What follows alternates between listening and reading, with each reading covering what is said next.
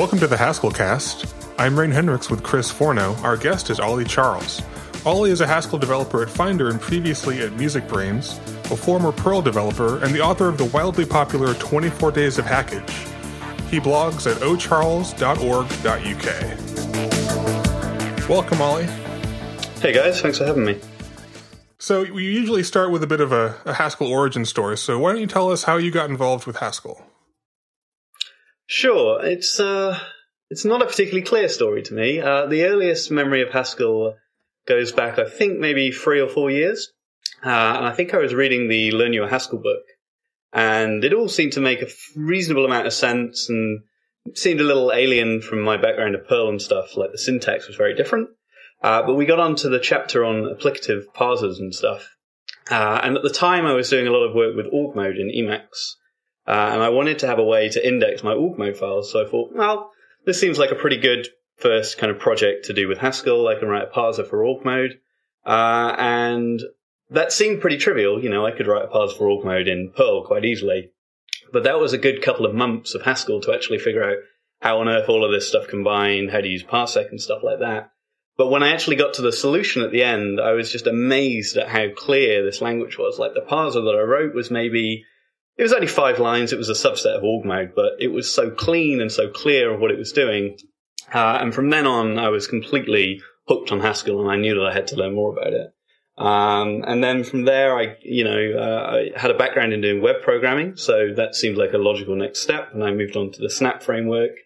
And the more and more I spent doing Haskell and seeing all of these kind of day-to-day bugs that I'd normally have with Perl and other languages, they just didn't happen anymore. You know, we have this type system that does so much. And I just became convinced that this was, the right way to be writing code. How much time did you devote to studying Haskell? Because going from a few years back, picking it up, to talking with us on this podcast and having a popular series of blog posts on it, it's quite a feat. Well, I certainly have a lot of free time.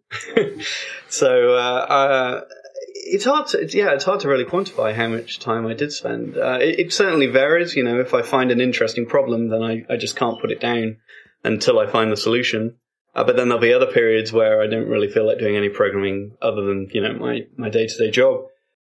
But yeah, I mean, it was probably just kind of continually really thinking about this. And every time I encountered problems in work when I wasn't writing Haskell, I'd go back and think, maybe I can reformulate this problem in Haskell and see if it comes out in a cleaner solution or maybe a safe solution or something like that. So you ended up writing a lot of Haskell code. Did you read much also? I definitely started in Haskell thinking that I should probably be reading some well-established projects, but there wasn't a huge amount, even going back like 4 years. I think things have changed rapidly in the last couple of years, but a lot of people were like, oh, you should read the Xmonad source code. That's a well-established project, or maybe read the Dart source code. But I really couldn't make much sense of these. I mean, they're big projects. Even if they only kind of do one thing and do this one thing very well, they're still big projects that sprawl over many files, and that was too much for me to understand. And I don't really learn too well by reading other people's code. I need to have these ideas and really kind of play with them and see how they feel when I actually try and code them myself. So I usually try and emulate other people's code more than read the code, I guess. So you're saying that most of your learning was driven by a need to implement something rather than sort of exploring and reading. But what about, I mean, we'll get on to the 24 Days of Hackage, and I don't want to jump into that too soon because I think people really will be interested in how you learned and picked up Haskell. But was that written based on the experience you'd already had, or did you go out there looking for libraries to write about? The first year was very much these are libraries that I had already been using. So I think a lot of those are fairly obvious libraries to most Haskell programmers now. The second year, however, when people asked me to do it again, I'd kind of exhausted my pool of libraries that I use normally. So that was very much a learning experience of picking up libraries that I wouldn't normally have to learn about. Do you think that second year was worthwhile? If aside from blogging and helping others, do you think it would have been worthwhile to do that just to find out what's out there? Absolutely. I mean, some of the libraries, Extensible Effects stands out especially. This was a library that I was kind of aware of. I had the paper lying around and I'd wanted to do something with it, but I didn't really have any reason to pick it up. We were using monad transformers and stacks at work already, so we certainly weren't going to be using it there. But that gave me a nice, personal excuse to actually give this library a shot and see what I could do with it. So you said that the first year you were using libraries that you already had experience with. Would you say that of those 24, there's probably like a tail of, there's probably a few that you use every day. Do you want to pick any particularly that you just find you always have a need for? Let me get the blog up and have a look. So, I mean, there's definitely some that I use constantly. Obviously, I mean, I started 24 Days of Hackage with Cabal, and Cabal is certainly used hundreds of times every single day because that's how we're doing all our building. I do a lot of web programming, so Snap and the various kind of ecosystem around Snap are certainly very much libraries that I use all the time. And then Lens and ASIN, transformers and things like that are kind of bread and butter libraries and how I put these things together. But then, I mean, there's a lot more there that I certainly don't use in day-to-day programming. Free Penny GUI, Scotty, Extensible Effects, as I mentioned, memo combinators and stuff were libraries that I still don't think I've actually really used in any work code, but I'm kind of aware of these techniques a little bit more now. Were there any libraries from last year's that you did start using? Well, yeah, I mean, we're using WebSockets at work, and I guess that's why I chose to write about WebSockets, because I was actually using this.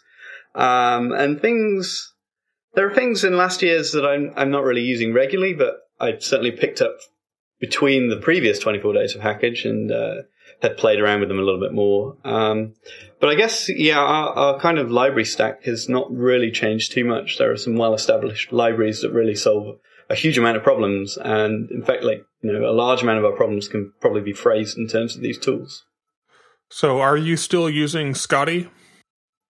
No, that was purely there because I've been recommending Scotty to a lot of people who were new to Haskell and said, I spend most of my time doing web programming, or I'd like to do web programming. Can I do this in Haskell? And you've got kind of obvious answers of, yeah, sure, go ahead and use Yisold or use Snap, but that's quite a learning curve for somebody who's still very new to this language, and is still, the syntax alone feels alien. So I really like Scotty because it's got this very, very kind of minimal API, and it's very declarative. And it's also nice for a beginner to learn. But that said, I was recommending this library to a lot of people, and I hadn't actually used it myself. So I thought I should probably kind of put my money where my mouth is and do a blog post about it. But I'm not really using that for any work things, because still, even if it's a small web server that I need to spin up, I can throw that together in Snap pretty quickly as well. So I tend to just stick with using Snap. So why Snap versus Yisold?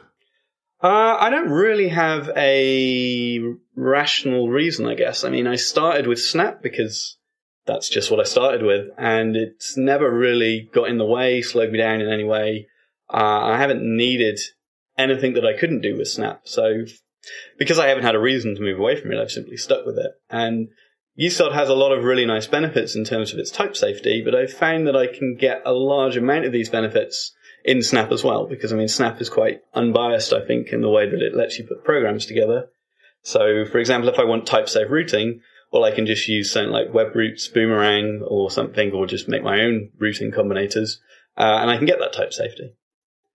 So for that reason, Snap has kind of grown quite nicely with me. So I haven't had any need to move away from it. And what would you miss giving up Snap and writing something in Scotty?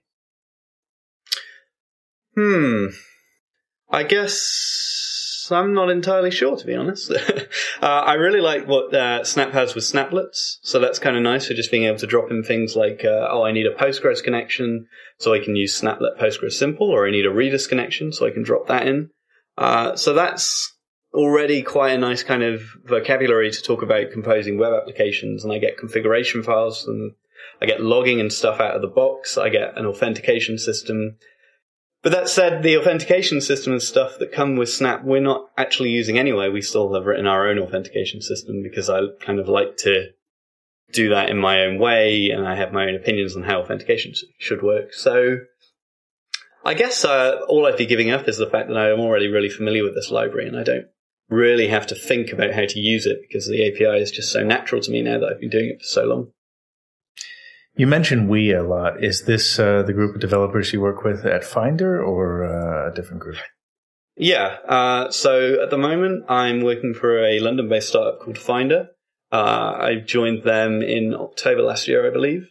And we're using Haskell almost entirely throughout the stack. So we've got our kind of a library that interacts with the database in Haskell.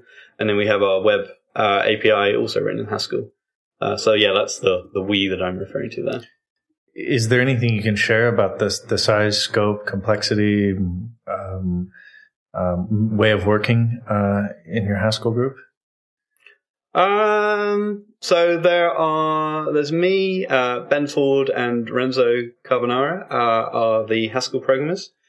And in terms of code base, it's pretty small, really. I think our main library, which is called Fynder, is about 70 modules. A lot of those modules are really just a kind of data type and maybe a couple of functions on that data type. So we tend to split things apart quite aggressively.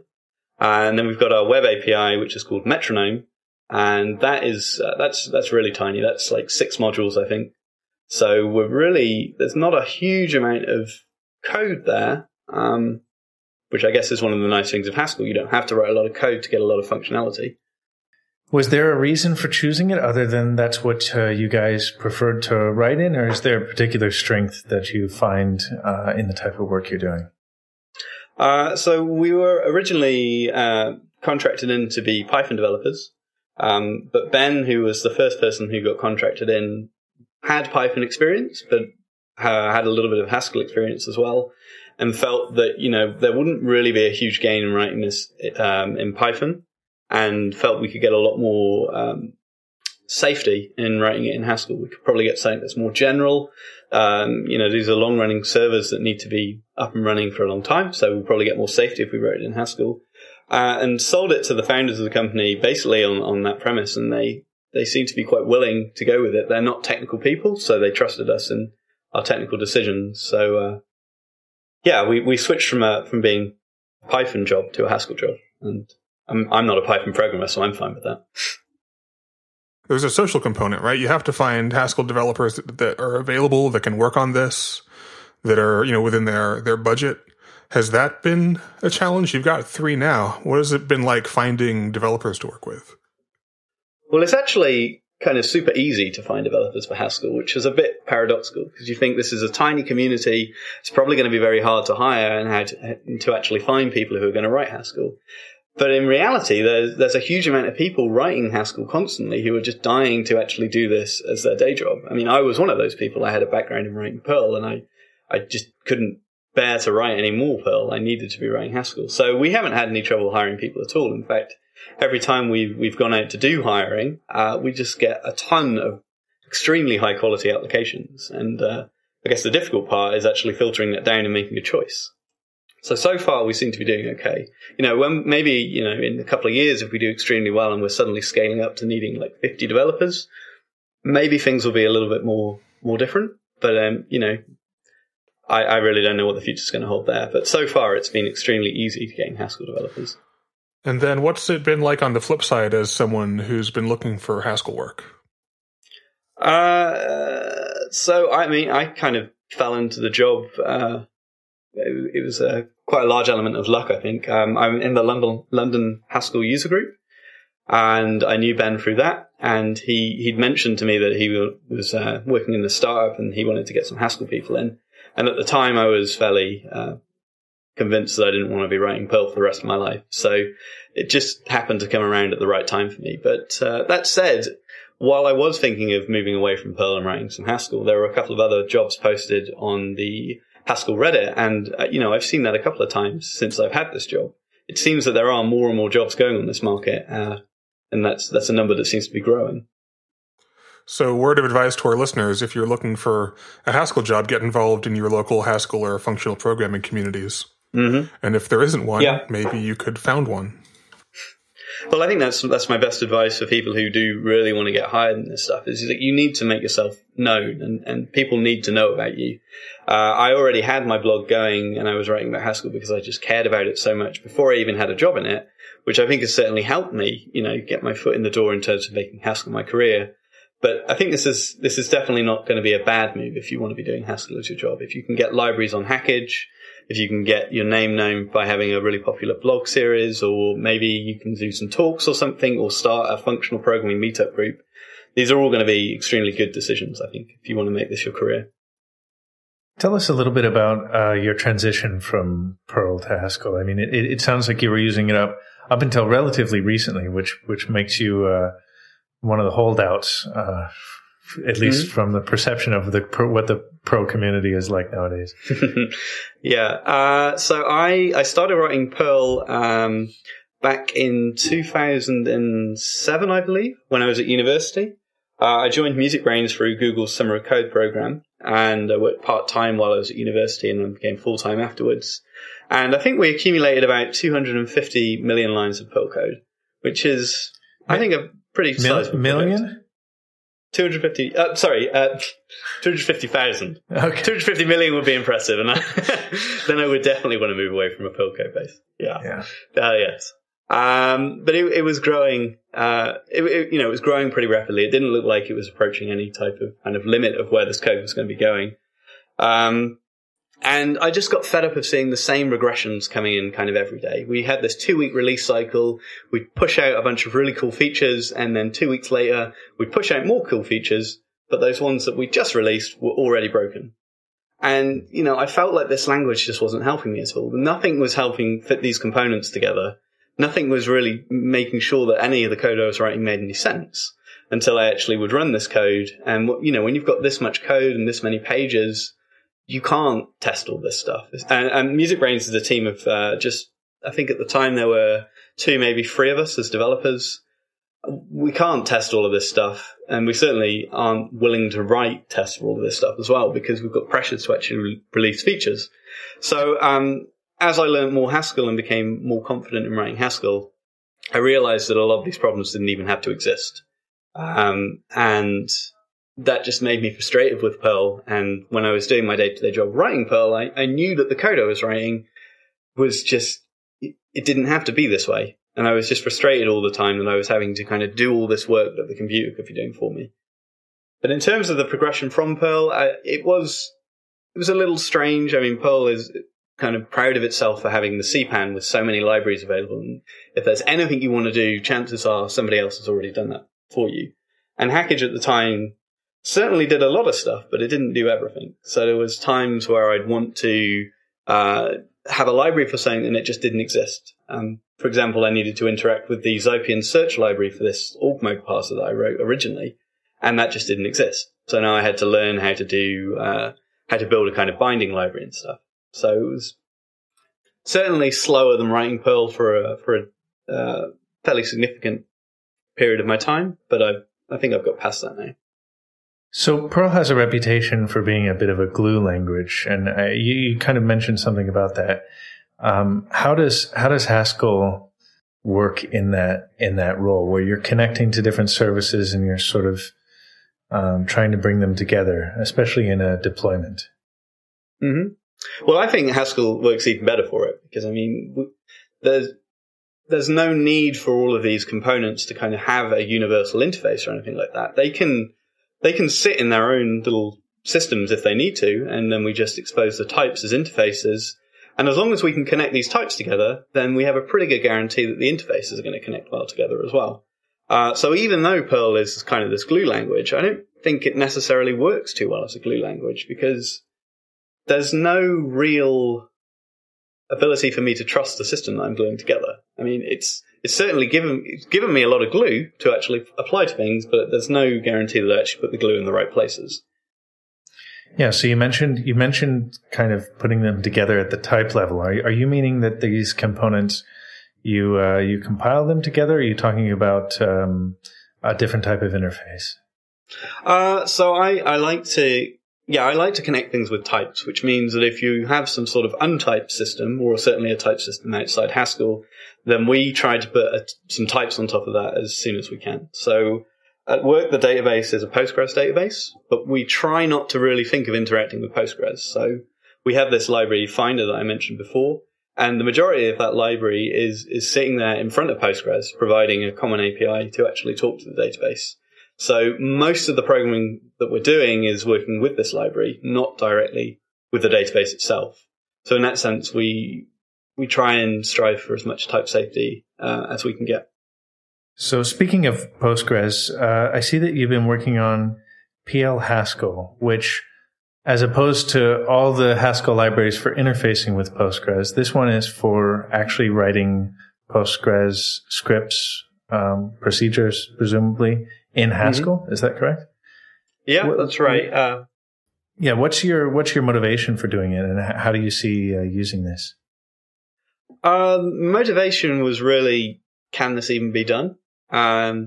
Because Postgres is quite a nice database server in that it's very extensible. So you can write Perl and Postgres if you want. You can write Python.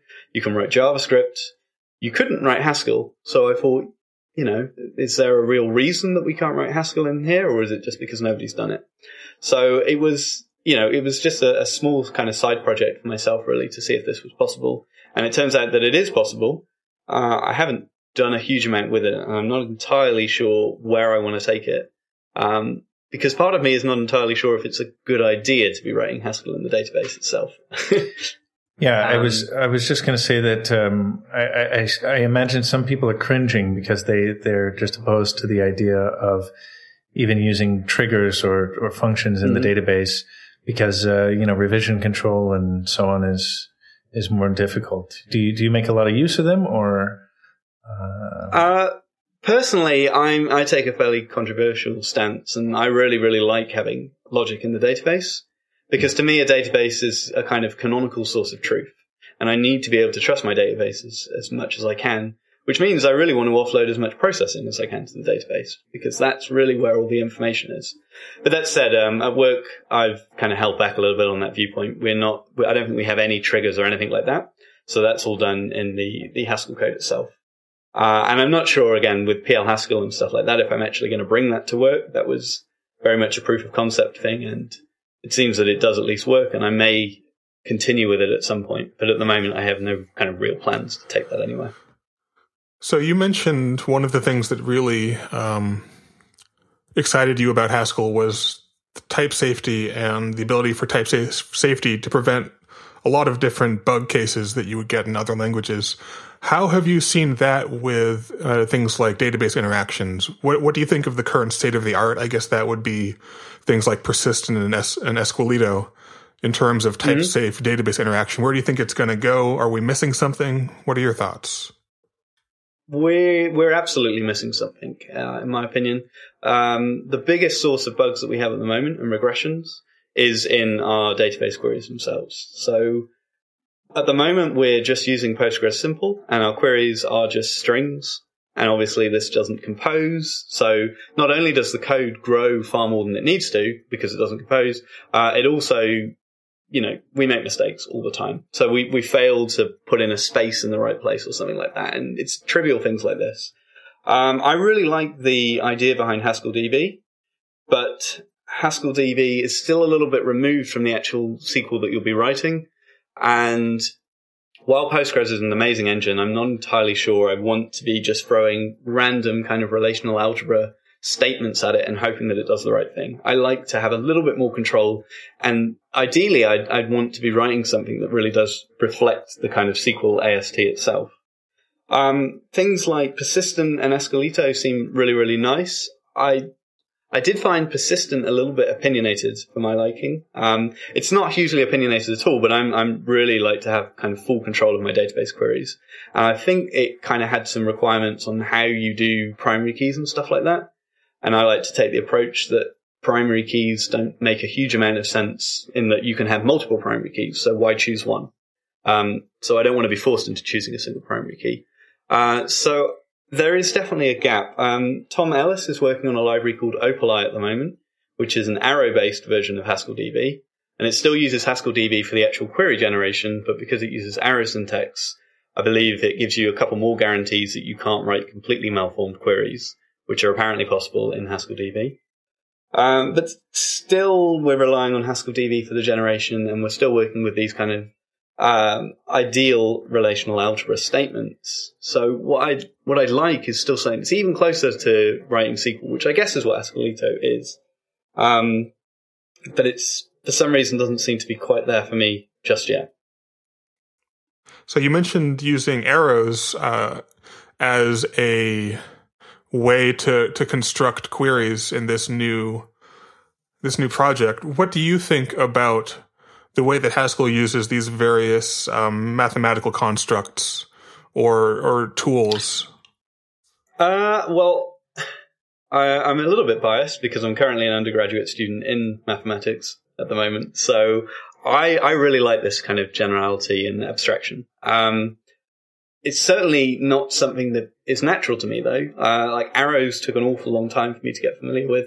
And I only got really familiar with them by actually working with them when I did my work with NetWire and FRP a while back. Could you write more about arrows? I feel like arrows are a bit of a sore thumb in the Haskell abstractions. Mm-hmm. You know, they're the one that doesn't really fit in very well. Maybe that's because we don't have a good ladder to build up to them. Like bifunctors are a part of that, but they were introduced much later.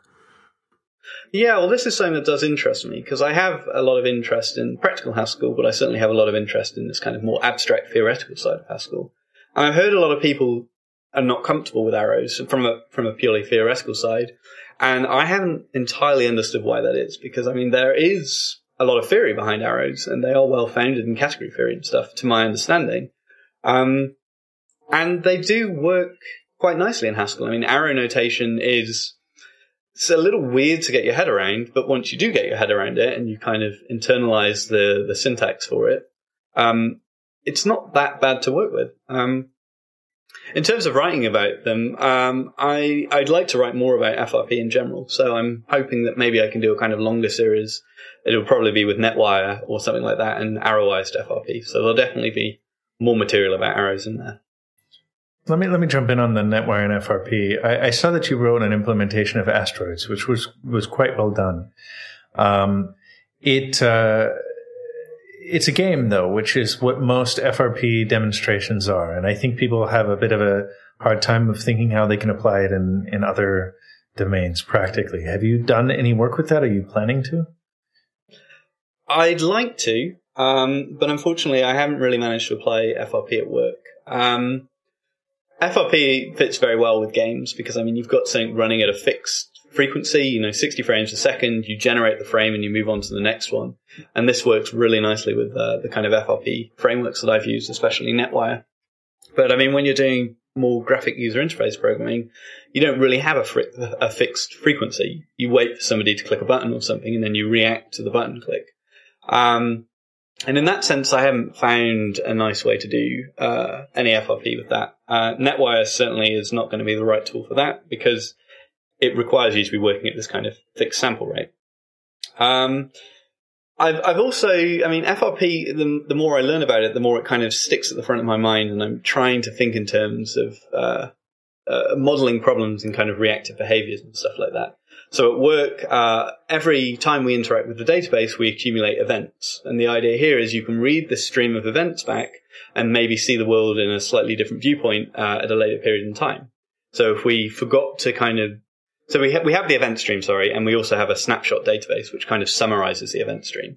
But if we've somehow forgot to put some information in this snapshot database, then we could always fold the event stream again and maybe pull some more information out of it. And this feels very much like at least the reactive behavior part of FRP here. Like I have a stream of events and I want to kind of do some processing on them. So that feels like an element of FRP there, but I haven't quite managed to pull out exactly what that is and write anything kind of FRP related with it. Yeah, there's an element of data flow programming in there, right? Right. Yeah, that's exactly it. And if you flip that, you get something where you're pulling data. Mm-hmm. I remember Martin Fowler talking a while ago about this idea of event stream based systems where the system is completely deterministic based on that event stream, and you can replay, as long as you have the event stream hanging around, you can replay it through the system and get the same results, and that was really good for testing. I wonder if FRP and Haskell's already, already has a lot of guarantees about determinism, if that would make for some interesting ways to build data flow systems that were more testable.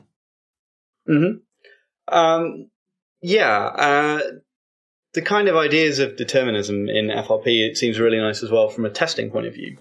You can just take the various transitions of states or something, or the events that happened in the system, and you start with this initial state, and you could run these forwards and make sure that you actually end up at the state that you expect.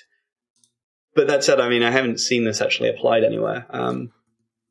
But it would be nice if we could, especially for really complicated things to test, like graphical user interfaces, if we could kind of marry these two concepts together, I think we'd have a really nice framework. Yeah, I'd like to jump in, and if this is perhaps an unfamiliar topic, we're discussing FRP, or functional reactive programming, which I think still spends a lot of its time in the theoretical research realm. But there was a good post on Ollie's blog with a nice YouTube video that makes it gives it a lot more context to understand. Mm-hmm. Well, I think the fun thing with the Asteroids project as well that maybe I didn't emphasize enough when I wrote the blog post was that it's not just the game itself that's being done with FRP there. So the sound engine and how all the sounds are generated is done using NetWire as well. And that gives some really nice kind of code for doing these one-off little sound effects. So an explosion is just take this random noise, distort this random noise, fade it out over 2 seconds or something, and then maybe crush it down to 8 bits or something. And it's just so declarative, and I feel like I've simplified art a little bit in that I've managed to encode what an explosion sounds like in a line of Haskell. But that was really interesting to me, like seeing that I could work with these really creative ideas. And when I'm freed from this imperative way of programming, the kind of essence comes through a lot more. It makes me wonder if we're not on the verge of some sort of renaissance in demo programming with, declarative small source code rather than small binary size. Yeah. Oh, there's definitely some sort of renaissance in the creative community around Haskell, with the whole algorave movement and stuff like that, and people writing really generative music in Haskell. I haven't tried any of that myself, but that looks extremely interesting. Maybe we can go back to, I think we didn't give enough attention to these 24 days of Hackage, which maybe you're trying to put behind you, but whether you like it or not, we're gonna discuss it. Specifically, You mentioned, one of the things with Perl is that you have CPAN. How do you think Hackage stacks up with it? I assume you spend a lot of time going through Hackage, just looking at packages. So the comparison with CPAN is even closer to 24 Days of Hackage, I think, in that CPAN is kind of the reason that 24 Days of Hackage came around.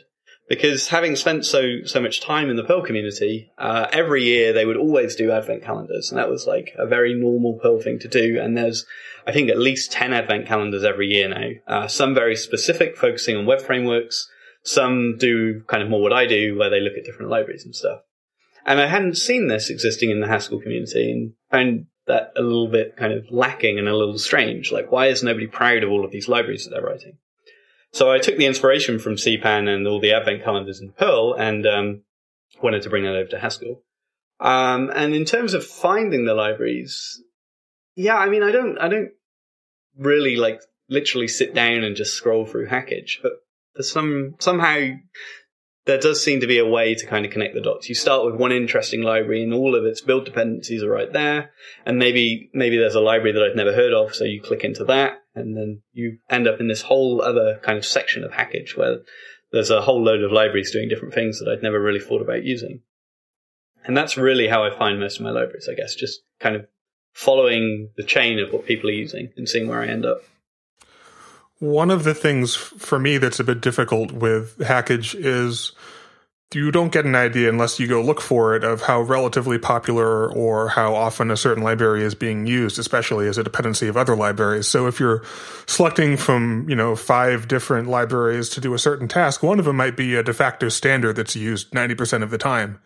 And you wouldn't have a way of knowing that unless you were able to build your own dependency graph query sort of thing. Mm-hmm. Do you have a way around that? How do you determine if you're comparing, comparatively some libraries, comparatively? If you're comparing some libraries, how do you figure out which one to use? How do you know which one is the best in class? It's really just a case of try it and see, I guess. There's usually some sort of gut reaction that I get when I'm browsing the Hadocs. Has the author of this library written a lot of documentation? Because if so, then they're probably quite proud of the library and they're willing to support it. Do the types kind of make sense? Is there a small set of types and a nice kind of core to the library that it's all built around, or are they having to kind of invent lots of things kind of on the fly? That, to me, usually is a kind of worrying sign. Maybe there's some sort of abstraction that was missed here. But I guess there's kind of a good side to the fact that Hackage is still relatively small, and that even if there is a bunch of libraries doing the same thing, there's still only kind of a handful, and you can kind of enumerate the possibilities still and try each one out and see which one feels most natural for the problem that you're working on. So I just want to highlight a thing you said, which I think is really interesting. We've heard a lot of people on the cast talk about how much information the type system gives you about programs, but this is a new one, I think, that the type system or a library author's use of the type system can tell you something about the quality or the design of the library itself. Not even reading the implementation, but just looking at the types and seeing if they seem cohesive. I think that's really interesting. Yeah, and we actually kind of applied this idea only a couple of days ago at work. So we're looking to use Selenium to drive some tests on the actual website that we're building. And there's the WebDriver library in Haskell. I think it's called WebDriver. And I sat down with my colleague and we were like, right, we've never used this library before. We have a rough idea of what it's going to be doing. It's going to drive Selenium. So where do we start? So, I mean, all I do with these things is I open up the first module that I see and I kind of look for something that looks like it's going to be useful, like run or something like that. And that takes a WDA action. Well, that looks like it's going to be some sort of monad. So what can I construct that will give me WD values? And you kind of just follow this process of like, I need to end up here. So how can I get there? And if you've got a small amount of types, then it's a lot easier to work how you're going to get there. Whereas if you have lots of types and it's unclear how these things are going to fit together without doing a lot of research, then it becomes a lot more difficult to learn these libraries. Going back to Hackage, how well do you think the libraries age? I mean, a lot of them aren't that old, especially when you compare it to CPAN, but it seems like maybe we have a smaller number of libraries, but they feel more well constructed, more ready to stand the test of time. Is that the impression you get as well? I guess it's kind of hard for me to say with only like 4 years experience. A lot of the libraries that we're using regularly, I don't really know when they started. I mean, the only real date that I tend to look at in Hackage is the last upload date, which is usually only a couple of months away because people have to bump upper bounds all the time and things like that. So it seems that most of the libraries we're using are ones that are still actively maintained. And I'm not sure if that's like a requirement of being a good library, is that you have to keep maintaining it. Because ideally, you kind of write a lot of these things once and then you just leave them alone because that's it. They solve the problem. They don't need to change anymore. But I haven't really seen that with any of the libraries we're using. I think a lot of these are still changing quite a lot. Speaking of bumping upper bounds, maybe now's a good time to talk about the article you wrote on how I develop with Nix. Mm-hmm. So I don't know, I don't remember a lot from the article other than it got a lot of attention. Maybe you can just briefly reiterate the advantages you have. There seems to be a big overlap with Haskell developers and Nix users. Yeah. So the overlap stems from the fact that Nix itself is its tagline is a purely functional package manager, which obviously appeals to Haskell programmers. And the purely functional side of it is that you get a lot of reproducibility in your builds. Things are a build is just a function of its source code and its dependencies, and as long as those don't change, then the build artifact should be identical.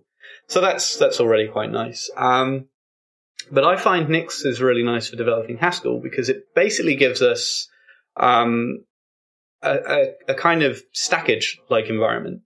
So Nix comes with a set of packages and libraries that are already kind of, this is how you install ASIN or something like that in Nix. So we have all these expressions on how to install things. But we don't do it like Hackage where we have multiple different versions. We just have, this is the version of ASIN. So whenever you're going to depend on something, you're just depending on one version. And because of that, things get a lot simpler and that we can actually make sure that these versions are compatible with each other. So it's very rare that I experience Cabal hell and things like that because there's no constraint solver going on and doing some work here. It's just these are the set of versions and they will either build or they won't. But doesn't that I was going to say, doesn't that just move the complexity? Doesn't it just front load it into the creation of this curated package list and making sure that they all are compatible with each other? There are problems there, but I feel that the problems come up quicker than they will in this kind of Cabal hell type system. You know, it's very clear, like, when I try and build this library, it wants a version within this range, and we simply are outside that range. So now I can go straight onto GitHub or whatever, give them a pull request, bumping the upper bounds ideally, if it's trivial, and then just carry on. And I tend to find I spend a lot less time worrying about these issues than I used to do with Cabal. A lot of the time it really does just work. And the latest versions of things do tend to play well with each other quite a lot. Now, I know that with Nix, you can set it up to basically call your Cabal file to build things and generate derivations on the fly. But some people actually use Nix as a replacement for Cabal dependency solving, essentially. I'm not sure, whether it's Hack Nix or Cabal to Nix or what. Have you experimented with any of those, or are you using those? So Cabal to Nix is the one that takes a Cabal file and just kind of spits out a Nix expression for it. And it's a very simple transformation. We simply have a kind of conventional way of naming packages. So we do a bit of a transformation of the names, and then we just emit this really simple Nix expression. And I use that one all the time. I'm a core contributor to the Nix project. So when a new library comes out on Hackage and I want to use it, the first thing I do is turn it into a Nix expression and put it into the Nix packages repository. So I guess in that sense, I am kind of not really using Cabal to do dependency resolution because I've moved that into Nix itself. I'm not so familiar with, I think it's Hackage for Nix is the other one that I think is a bit more like a Gentoo overlay type system where we can put extra packages on top. But I haven't used that one myself. But one thing we are doing, which I think is quite interesting, is we can extend the set of Haskell packages that Nix has to offer with our own Haskell packages. So we kind of look like we're working with things that have been released onto Hackage, and we could Cabal install them however we want, but they actually just sit in our local environment. So we have a handful of libraries that we use at work that are not yet open sourced, but we're able to still use them as separate libraries and link all of these things together kind of very trivially. So how difficult is it for an organization that wants to use Nix to run their own package database? That alone is not particularly difficult, but I still think that Nix is quite young. And if people were actually interested in using this kind of in anger, you're going to have to be willing to work with it. There are things that are simply missing. There are libraries that don't exist in the Nix packages repository. So you're going to need to be willing to actually write the Nix expressions or use Cabal to Nix to generate those. And being young, things do go wrong. Maybe you'll pull the latest Nix expressions from GitHub and somebody's accidentally changed something and it's gone and broken something else. And I think you do have to be willing to kind of jump in and try and fix those problems. But that said, I still think that the experience overall is better for me than it was just using Cabal. And even with sandboxes, I still see my colleagues who are still using sandboxes have more problems than I do. So I'm really interested in this because I have a bit of a history with package managers, and I've never, I've written a lot of code programmatically for package managers, and they're all terrible in that regard. What is it like interacting with Nix programmatically? I really enjoy it. Nix itself is a well-designed language. It's got people who really know how to build languages behind it. So in that sense, the language itself is pretty solid. We've got lazy evaluation there. It's a very functional language, fairly small syntax, but also all the tools around Nix let you kind of do introspection into these packages quite easily. So there's a lot of binaries that already let you ask questions about your package repository and get the answers that you want. So there's not really this problem of having to parse files with grep and stuff like that. Well, that's already significantly better than Cabal. I found out recently that if you want to get metadata about a Hackage and through Cabal, you have to write your own parser, and there doesn't exist a library for this unless you yank it out of someone else's library. Yeah, with these package managers that run their own curated database, like most Linux package managers do, one issue that I often run into is how out of date they get based, and there are usually good reasons for this. They have a vetting system that packages go through, and their goal is to maintain stability, and they value stability far more than they value cutting edge. What's it like in Nix? How recent do the packages tend to be? What is that process for getting a new version or a new package into the database? So Nix packages is the main repository itself, and that one, we're up to like 45,000 commits or something now, and that changes very, very frequently. We tend to track upstream almost as much as we can, but we also branch off master occasionally, I think 2 times a year for stable branches, and those ones tend to change a lot less. The only things we put in there are bug fixes, and we don't tend to bump versions quite as aggressively. So it's really up to you how up to date you want to be. You can track the master branch and live kind of bleeding edge, or you can run the release branches. Or the kind of other thing you can do which is what we do, is simply have a fork of the package repository and just keep running off that as long as you want. And then eventually you'll maybe bring in a new library and you'll need to update things. And at that point, then we kind of do worry about bringing things up to date. So this is something I didn't know about Nix. The package the package database repository is itself is it a Git repository? It's a Git repository, and it's just got, essentially the package repository is a program in its own right that happens to evaluate to every single possible package you could ever install in the world. And the way it works is because Nix is this lazy language, if you only demand things that you want to install, in which case we'll only evaluate those things and actually go out and compile them. So I think this is quite a nice way of modeling a package system, because there's no is this installed? Has the user selected this? We can simply kind of be optimistic and be like, well, the user probably wants absolutely everything, which is nuts. And that's not the case, but it certainly simplifies things at the packaging level. And then we can just lean back on lazy evaluation to kind of do the minimum amount of work that's needed. Huh. That is a nice way to use laziness. I wouldn't have thought of that. That's So the way that the Nix package manager works, or the repository works, is every package is a thunk, essentially. And installing the package is forcing the thunk. Yeah. Huh. And forcing the thunk happens to do a load of side effects and compilation and stuff, and the output of the thunk is just a directory on your file system. And then Nix knows how to symlink all of these things together into a single environment.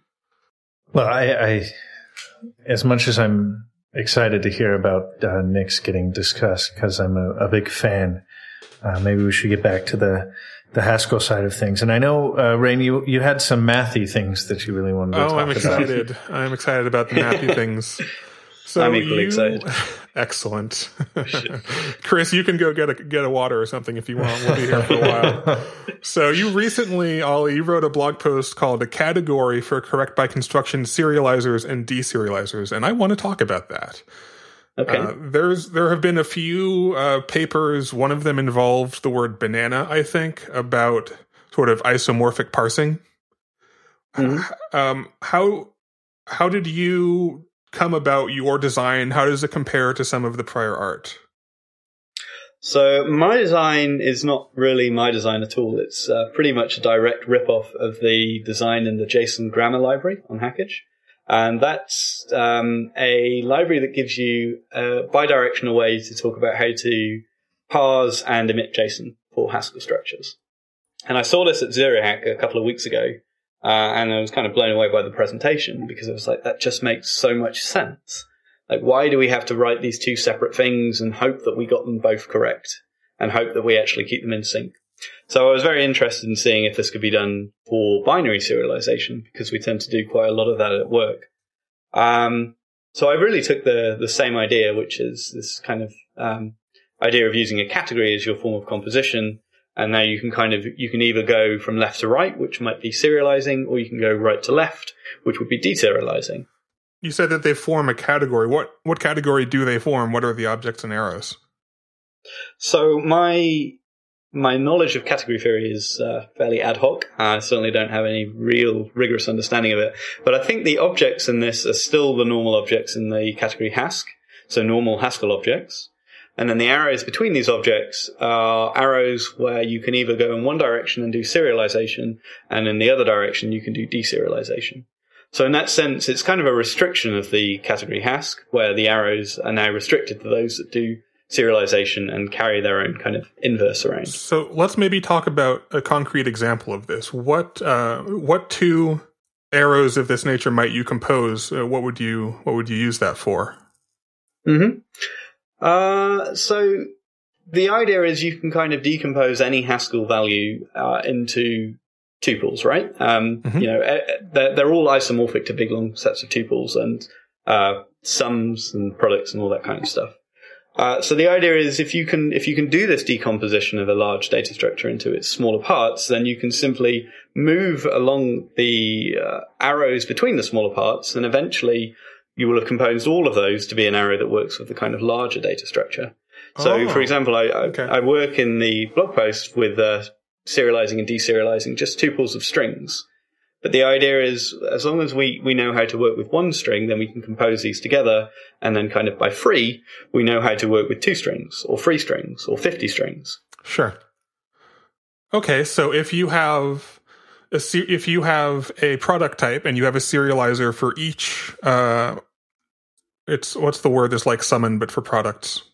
Anyway, if you have a serializer for each one, you can get a serializer for the product type as a whole. Mm-hmm. Exactly. And by using the lens library, we have this kind of nice vocabulary of how to talk about breaking this large data structure down into its constituent parts. And that's what prisms kind of allow us to do. So that's the idea that I stole quite a lot from JSON grammar as well, is they're using prisms in JSON grammar, which gives us a nice way to kind of go from ideas that we're already familiar with and just tack on just enough information to do, in my case, bidirectional serialization and deserialization. I didn't really have to invent a large amount to get there. So it almost sounds like you're using a product category here, but there are also co-products, right? Because some types, you need the co-product of 2 types to be able to serialize the sum type. So I don't know exactly what category it is, but I'd like to figure that out. It sounds like a pretty interesting one. Well, yeah, when you mention product categories and stuff, that's coming closer to kind of the original papers around this. There's a paper on invertible syntax, I think, that I linked to in the blog post. And they do very much talk about taking products of functors and things like that, which gives you a style that's it looks a lot closer to applicative functors and things. But I found that now that we have prisms, it's kind of simple enough to just work with a monoid to give us choice between constructors and composition to work with the fields of a single constructor. That seemed to work nicely. But I mean, this is still an idea that I've only just started playing with, and I haven't really used it for large scale stuff. So I'm curious to see what problems I'm going to kind of encounter next. So what we can do is we can go on Haskell IRC and ask Kale what kind of category this is, and he'll take about 30 seconds to look at it, and then he'll just tell us. Yeah, I'm sure he'll take 30 seconds to tell us and waste the next 30 days of my life with me trying to figure out what he just said. So is this something that you wrote just to explore the concept? Is this something you plan on putting into use in production? Oh, it very much came out of a production problem. So we have this event stream that captures all modifications that we're doing to a database at work. And we don't really care about putting this in a relational database. So the easiest thing we can do is to just serialize it to binary and shove some binary in the database, and then we deserialize it later. But we obviously need this stuff to carry on working as our code evolves. So we need a kind of migration system. And what we have so far is about 3,000 lines, I think, that define old versions of data types and binary serializations. And it was an awful lot of boilerplate for my liking. And I worry when there's boilerplate, not only because it makes me type more and it slows me down, but because I don't enjoy writing it, which means I'm probably going to make a lot more mistakes. So I wanted to be able to lean on the compiler here as much as I could to make sure that this pretty crucial code does actually do the right thing. And by kind of unifying serialization and deserialization into one thing, I felt like I can trust this code an awful lot more than if I have to write these two things separately. So when you're doing this sort of mathematical work in Haskell, do you find that you're able to use any of the laws in a rigorous way, or do you just sort of use them more as guiding principles? Because you might be able to, there are some, if this forms a category, you get the category laws. If it has products, you get some more universality properties and things like that. Are these things that you use to design the library in a rigorous way? Do you just think about them and use them to kind of help your intuition about how things work? I guess I don't really think about the laws too much when I'm working with these things. I'm more interested in what the shape of the computation is going to be.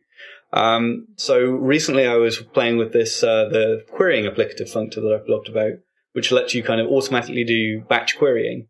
And for that, I knew that we had to have some sort of algebraic structure that allows us to have side effects and obviously compose things, because we want to build larger programs from smaller programs. But it wouldn't make sense if I could do more queries based on the queries that I've previously done. So because of that, that rules out the choice of a monad. Like, I can't use a monad because that would just give me too much power, and any chance of kind of statically optimizing this goes out of the window entirely. But I know that there's a weaker structure that I can use, which is the applicative functor, which still gives me composition and still gives me side effects. So I tend to think about it that way. Like, what are the obvious constraints on the problem, where it certainly is not going to have a solution? And then what tools do I have available that I'm already very familiar with that I might be able to kind of fit this problem into?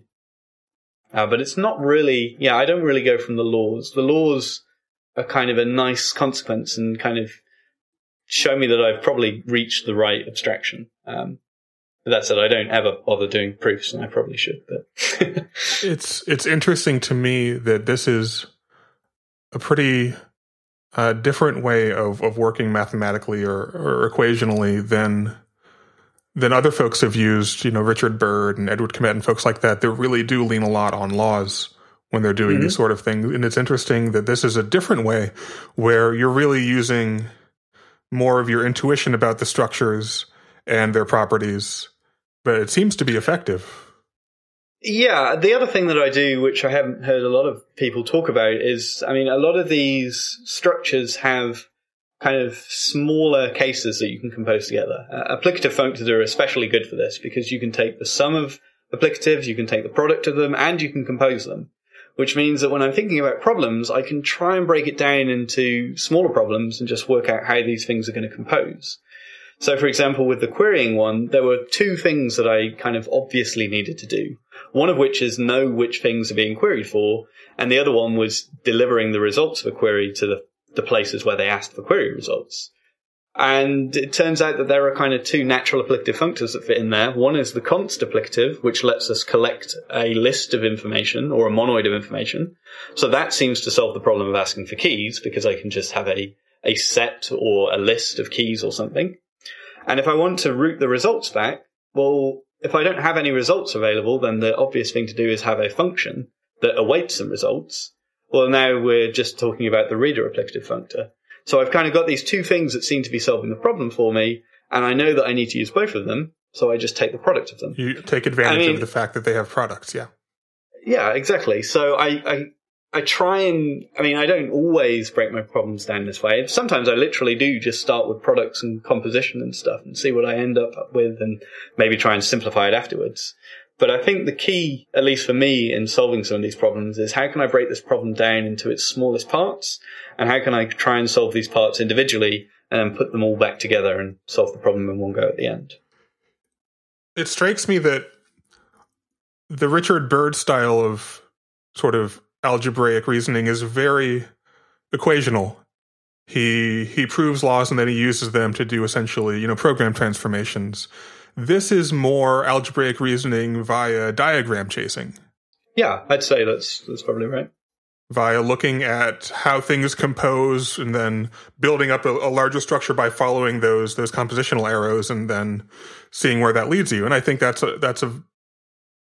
it's almost a dual sort of way of reasoning algebraically about your programs. It's interesting that you've been successful in this without using the sort of calculational style that Bird made so famous. Yeah. Well, to me, it seems like the kind of laziest way to solve problems. Like, I don't really have to think about solving these problems because people have already solved parts of them for me in a more general way. I just have to make sure my toolbox is as organized as it can be, and I just choose the right things, and hopefully they'll fit together somehow. And if they don't, then that's usually a kind of nice avenue for further research. Like, I know that this bunch of stuff is close to solving the problem, but it's not quite enough. So what don't I know about that's going to let me get to the solution? And then I usually have some kind of avenue of papers that I want to read or something like that.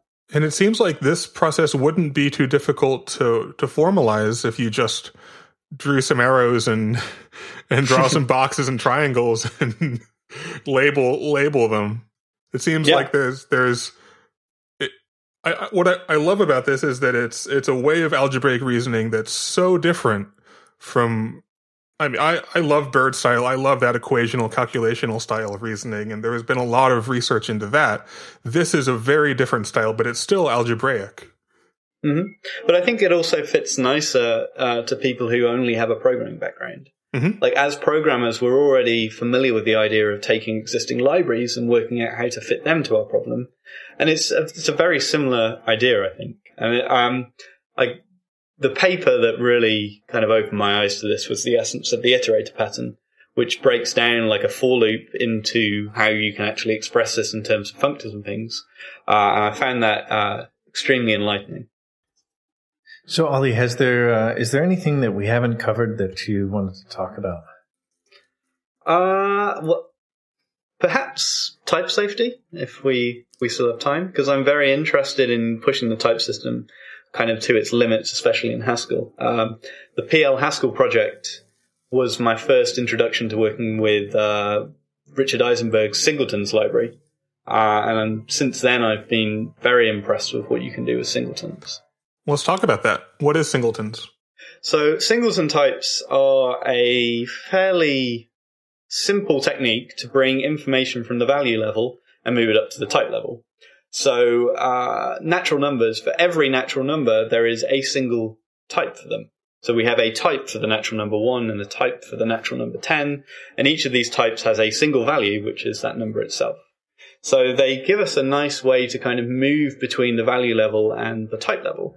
And I've found myself using this an awful lot recently. So one thing that we're doing at work is we've got a really type-safe publish-subscribe system, where I have a data type which mentions all the possible subscription channels that you can subscribe to. And then I have functions that are parameterized on these subscription channels with singletons, which let me determine exactly what type of JSON comes out depending on what type of subscription channel we're working with. So if I'm looking at the list of all available locations for a business, then I know that it has to return a list of location objects. But if I'm looking at the list of all classes for a customer, then I know that I have to return a list of classes. So rather than just returning, I mean, it's almost going into kind of dependent types territory. Now I know that if this is the subscription channel, then this is the type of JSON that I have to emit, rather than the kind of weaker formulation of if I have a subscription channel, then I have to emit JSON, which doesn't really help me with anything. So I was actually talking to Carter Schoenwald, who's working on a numerical Haskell library, and I don't think he's using singletons, but I expect he's using something similar. And it's been interesting to me to see how much more dependently typed people are trying to make Haskell, and that seems to be a pretty common thing right now. Yeah, it interests me what you actually get when you push more information to the type level. On one hand, I mean, you can take it from my viewpoint, which is I push it into the type level to simply prevent me from making the same mistakes again. So the reason I did the type safe publish subscribe thing was because we had bugs there. I was emitting the wrong information on the subscription topic because the compiler simply didn't tell me that I was doing anything wrong. So I assumed that I was probably doing the right thing. So I like to kind of refine types gradually as that area of code becomes more complex. So the types can give me the guarantees I want. But on the other hand, the more you kind of well-type these expressions, you restrict the amount of possible solutions. So in an ideal world, then you do have sufficiently smart compilers that can use that information, I guess, to give you the most optimal code. But I'm not really... I mean, I know Cast is doing some really interesting stuff, but I'm not convinced that this applies everywhere. But for me, the big win of moving all this information into the type system is it's just a better form of documentation, really. I could write these things as documentation strings and hope that I read them. But if I do it here, then the documentation, in terms of types, has to match the reality of the code that I'm actually writing. Well, I think we are running out of time here, so we're going to have to wrap up. But thanks, Ollie, for joining us, and thanks in advance. We're gonna put some pressure on you being on the show for the next 24 days of Hackage. whether you wanna write those or not, the expectation has been set. Well, to tease people, I guess there's been some talk with the next one that we're going to have a bit more of a kind of theme to it. So maybe I'll spend a week looking at some of the libraries that are around typing, so singletons and things like that, and then maybe another one working around numeric problems or something. All ideas at the moment, but I'm sure there'll be something, because I know that people aren't going to leave me alone until I do it. You've been listening to the Haskell Cast, Episode 8 with Ollie Charles, recorded on June 22nd, 2014. For links and notes from the podcast, visit www.haskellcast.com.